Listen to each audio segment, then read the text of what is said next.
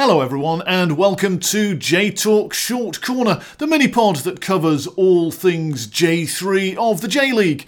I'm your host, Mike Innes, delighted to be back for the 2024 season, and in this episode I'll be kicking off the club-by-club season previews. 10 this time, 10 in the next episode, for each club coverage of their main transfers in and out, including a grade for how well they've done in their off-season dealings, plus with a sense of the devil-may-care frivolity regular listeners will have come to expect from someone who regularly tries to construct meaningful narrative around the J-League's third tier, predictions for the year ahead.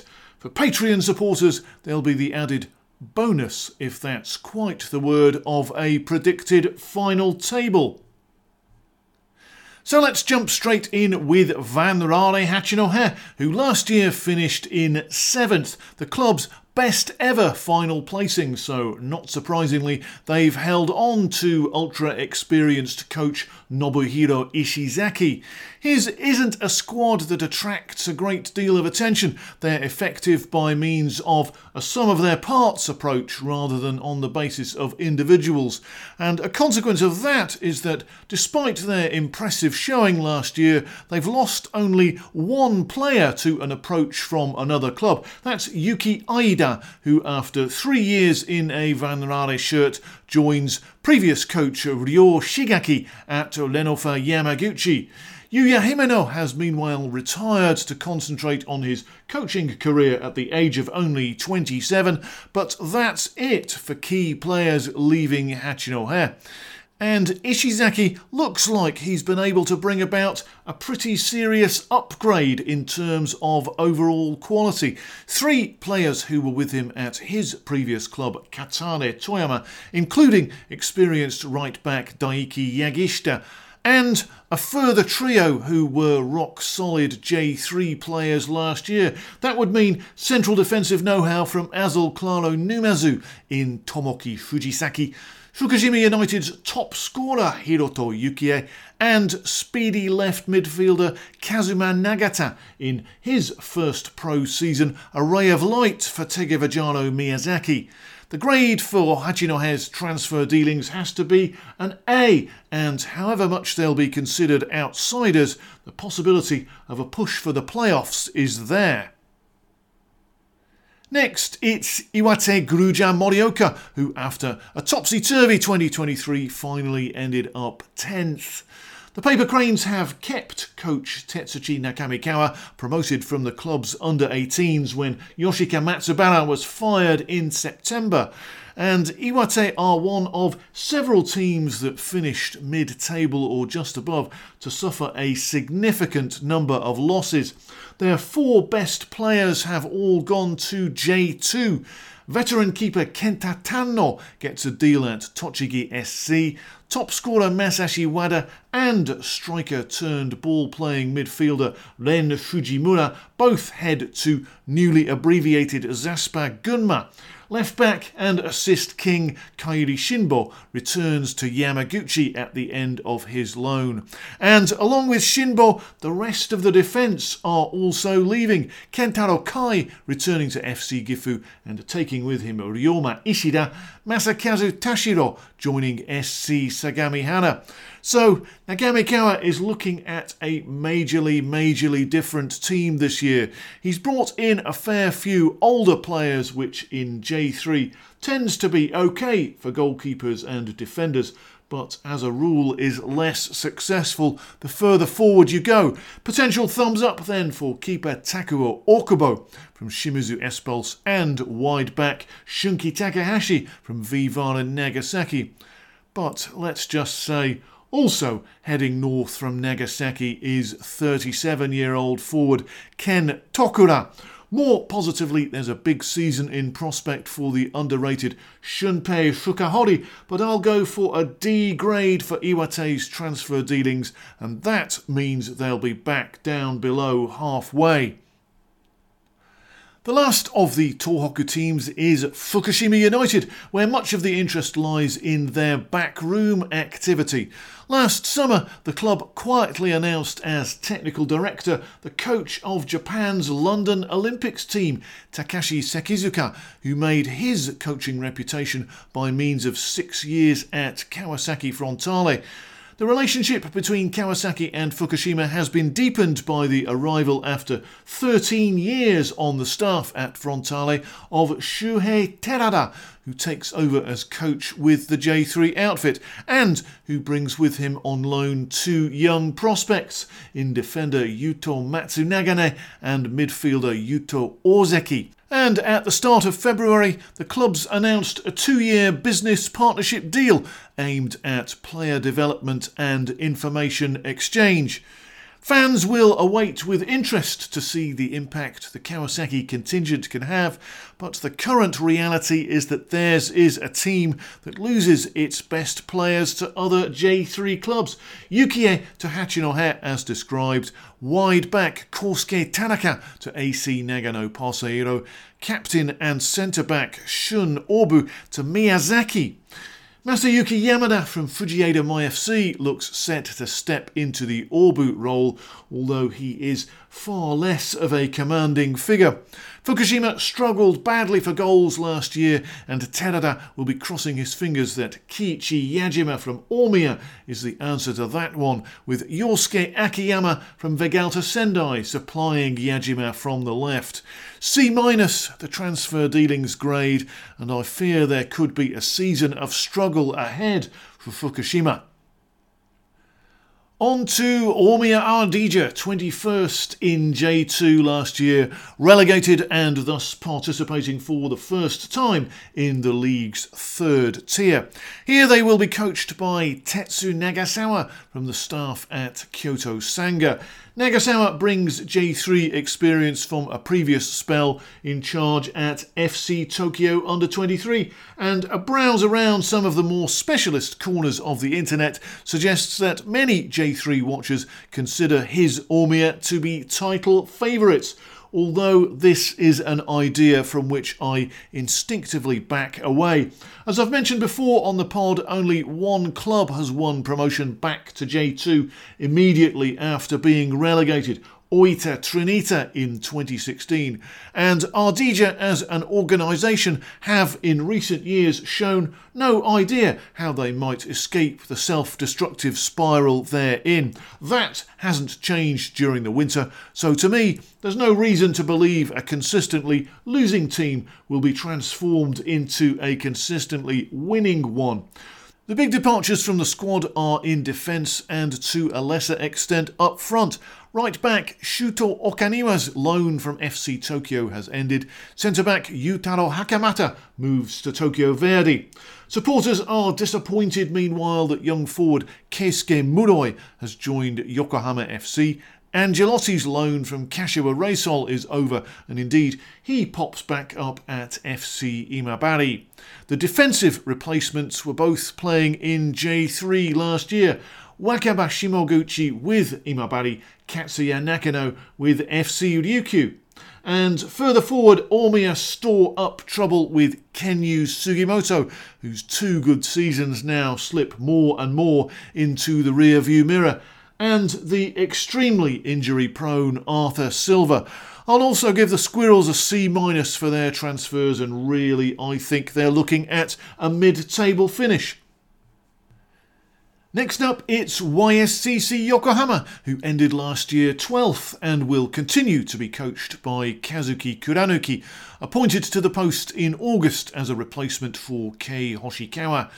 Kuranuki will be working with a largely unchanged squad, although 3 notable players have departed the club. Forward Daiki Sato's loan from FC Machida Zelvia has ended, and he's subsequently been loaned to Blau Blitz Akita. Centre-back Seiya Nikaido, after a promising rookie season, has moved to Gainare Tottori. Attacking midfielder Shuntaro Koga has signed for Nagano. Where YS stand out is in the range of sources they draw on to bring new players into the squad, from Malaysia via Belgium and Iceland, from their immediate neighbours and all possible points in between. Lukman Hakim is a Malaysian international loaned from Belgian club KV Kortrijk and someone who spent 2023 on loan in the Icelandic second division. Hakim brings with him the attention of more than 250,000 Instagram followers, which is not what third-tier clubs in Japan, or in fairness most countries, are used to. From closer to home is Giant defender Sean van Eerden, loaned from Yokohama FC and a possible replacement for Nikaido, while no other J3 team this winter has signed anyone from the under-18 setup of another J-League club. Wataru Yamakura and Yushin Otake nevertheless make the move from Albirex Niigata under-18s. I'll go for a D for what all this means in terms of a grade, but Kuranoki did well enough last year to suggest he can keep them out of immediate relegation danger. J-Talk Extra Time. From the Kanagawa Seagulls we make the short trip to their prefectural rivals SC Sagamihara. The Green and Blacks suffered badly in the first half of 2023 but recovered from the threat of relegation to finish 18th, with Kazuyuki Toda staying on as coach for the new season. The club's policy for last year was based on youth development and their squad was almost completely gutted of experience as a result, so it's not a surprise to see them balance things up this time. No rookies among the incoming players, but there are 3 Brazilian imports, including forward Bruno Santos, who's had some joy in pre-season. Also up front is Akito Takagi from Gunma, scorer of 11 J3 goals for Gamba Osaka under-23 back in 2019, while keeper Motoaki Miura returns to Sagamihara from Zweigen Kanazawa, and as mentioned earlier, they also bring in veteran centre-back Masakazu Tashiro after a good season at Iwate. In fairness, when it comes to newer youngsters, I should say I'm looking forward to seeing Kazuki Fukui, who caught the eye last year with a series of energetic cameo performances as a specially designated player from Kyoto Sangyo University. Putting it kindly, Toda's 2023 team were successful in staying below the radar, meaning the guys moving out are mostly being released or have come to the end of their loan deals. An exception is 10-goal top scorer Tsubasa Ando, effective as a super sub and signed by Matsumoto Yamaga. All this means I'll give Sagamihara a B- for their transfers, and I expect to see them move up to around mid-table. Ando allows a neat segue to Matsumoto Yamaga, potentially challenged in their big club status by Omiya, but unquestionably looking at their 3rd season in J3.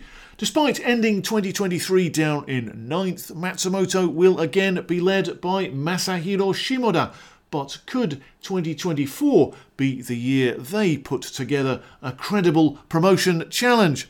Perhaps the Ptarmigan's most important piece of business during the off-season was to retain the services of attacking midfielder Yusuke Kikui, a contender for J3 Player of the Year and someone who surely received offers from clubs at a higher level. A former teammate who has, however, moved on is Ren Komatsu, who, after emerging somewhat surprisingly as the division's top scorer, has opted to return to J2 with Akita. The Kikui-Komatsu partnership, so important to Yamaga's approach, therefore comes to an end. But Shimoda does have options, responding to the loss of Komatsu by bringing in J3's second top scorer, Hayato Asakawa from Nara Club, who to my eyes looks a better all-rounder than the player he's replacing, certainly capable of linking up with the gifted Kikui, and he's been rattling them in pre-season. Less positive is the news that another major signing, Kazuma Takai, who brings stacks of J2 experience and goals from Yamaguchi and Gunma, has ruptured his ACL and looks set to be out until October.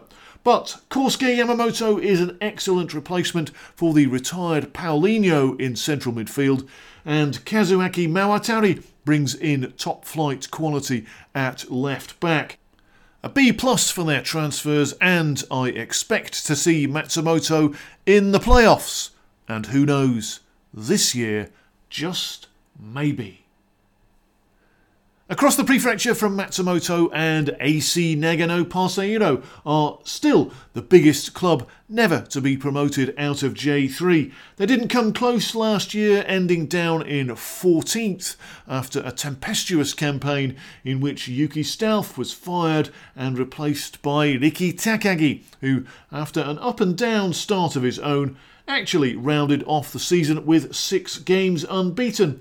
And with Parceiro preparing for their 11th J3 campaign, Takagi stays on for 2024, his squad having undergone a deal of change over the winter. Given that Nagano last season had the second worst defence in the division, there's surprisingly little turnover in that area of the squad, although highly rated wingback Yuma Funabashi has been signed by Gunma and former captain Takuya Akiyama has joined Osaka. Those 2 players will likely be replaced by Mito Hollyhocks, ex-Hachinohe right-back Takeya Kuroishi and Kohei Tomita from FC Imabari respectively. Much depends, one senses, on how well they can fit in. From the midfield, Masaki Miyasaka has retired at 34, while Yuta Sato has been allowed to join FC Ryukyu, and Shoma Otoizumi moves to Hachinohe at the end of his loan. Takagi has cast his net wide to bring in players from 8 different J3 clubs, most notably goalkeeper Ken Tajiri, lively central midfielder Park Subin, and quietly impressive wide man Kosuke Tanaka. All in all, there's probably a decent team in the 36-strong squad available to Takagi, but his record doesn't suggest he can readily identify it or bring to Nagano the progress the club so desperately wants. B- for their transfers, mid-table for the season ahead. Katare Toyama lost out on promotion last year on goal difference to finish an agonising 3rd, and coach Michiharu Otagiri remains in charge. I'm not expecting too many changes to Otagiri's regular first team. A swap of centre-backs with Gunma sees Ryuya Ohata leave and Yuki Kawakami arrive, but up front is a new striker who represents one of the most intriguing signings of the whole J3 off-season. Kohei Matsumoto started his career with Nagoya Grampus, but quickly found himself playing JFL, where he was spotted banging in the goals for FC Tiamo Hirakata, and in 2022 moved back into the J-League with Kamatamare Sanuki. Matsumoto became something of a cult hero among fans of the Noodle Boys with his scoring record and no-nonsense style. Last season he was a squad player with Vanforde Corfu, which saw him start in the Asian Champions League. This season he joins Katare on loan, with service from the likes of Daichi Matsuoka and another name to look out for, a specially designated player in 2023, Yoshiki Takahashi. Matsumoto may be looking forward to a profitable campaign. One more new player who could have a contribution to make over the course of the season is the vastly experienced Yosuke Kawai, bringing from Fagiano Okayama ball-winning capability to a central midfield area that last year was maybe just a touch less effective than others on offer in the division. I'll give Toyama a B+ for their off-season changes to the squad, and for the prediction, another year in contention in the top 4. And so, to finish up this episode with Zweigen Kanazawa, returning to the 3rd tier after a 22nd and last place finish in J2. Zweigen, winners of the inaugural J3 season back in 2014, will be playing their home matches in the stunning new purpose-built Kanazawa Go-Go Curry Stadium, a welcome addition to the J-League's growing portfolio of soccer-specific grounds, as well as having a pleasingly preposterous name. The team also have a new coach in Akira Ito, most recently in charge at Vegalta Sendai, and Ito goes into the season with a much smaller squad than Kanazawa had last year, one of the smallest in the division, in fact, at 28 players.